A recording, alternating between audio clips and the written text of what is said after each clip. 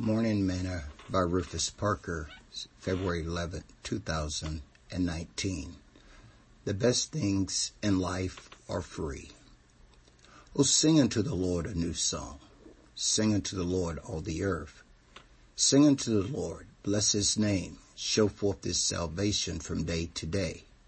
Declare his glory among the heathen, his wonders among all people.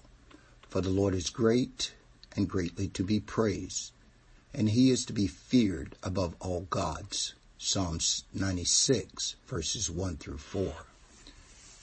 Today's morsel. My grandson, like his mother, can impersonate people. One of his favorite songs that he likes to do is Gone Fishing by Louis Armstrong and Bing Crosby. The scripture tells us to sing unto the Lord a new song. What I have found is that the right song can lift people up out of depression and motivate them to keep going. Singing costs you nothing. God has given every one of us the ability free of charge. As worship leaders at church, I find myself reverting to the old hymns, just making up my own words or singing a song. No matter what it is, I do my very best to sing it unto the Lord. He inhabits our praise, and I think I sound pretty good. At least I know I do to the Lord. What about you? Sing and make melody in your heart. Sing this song with me today.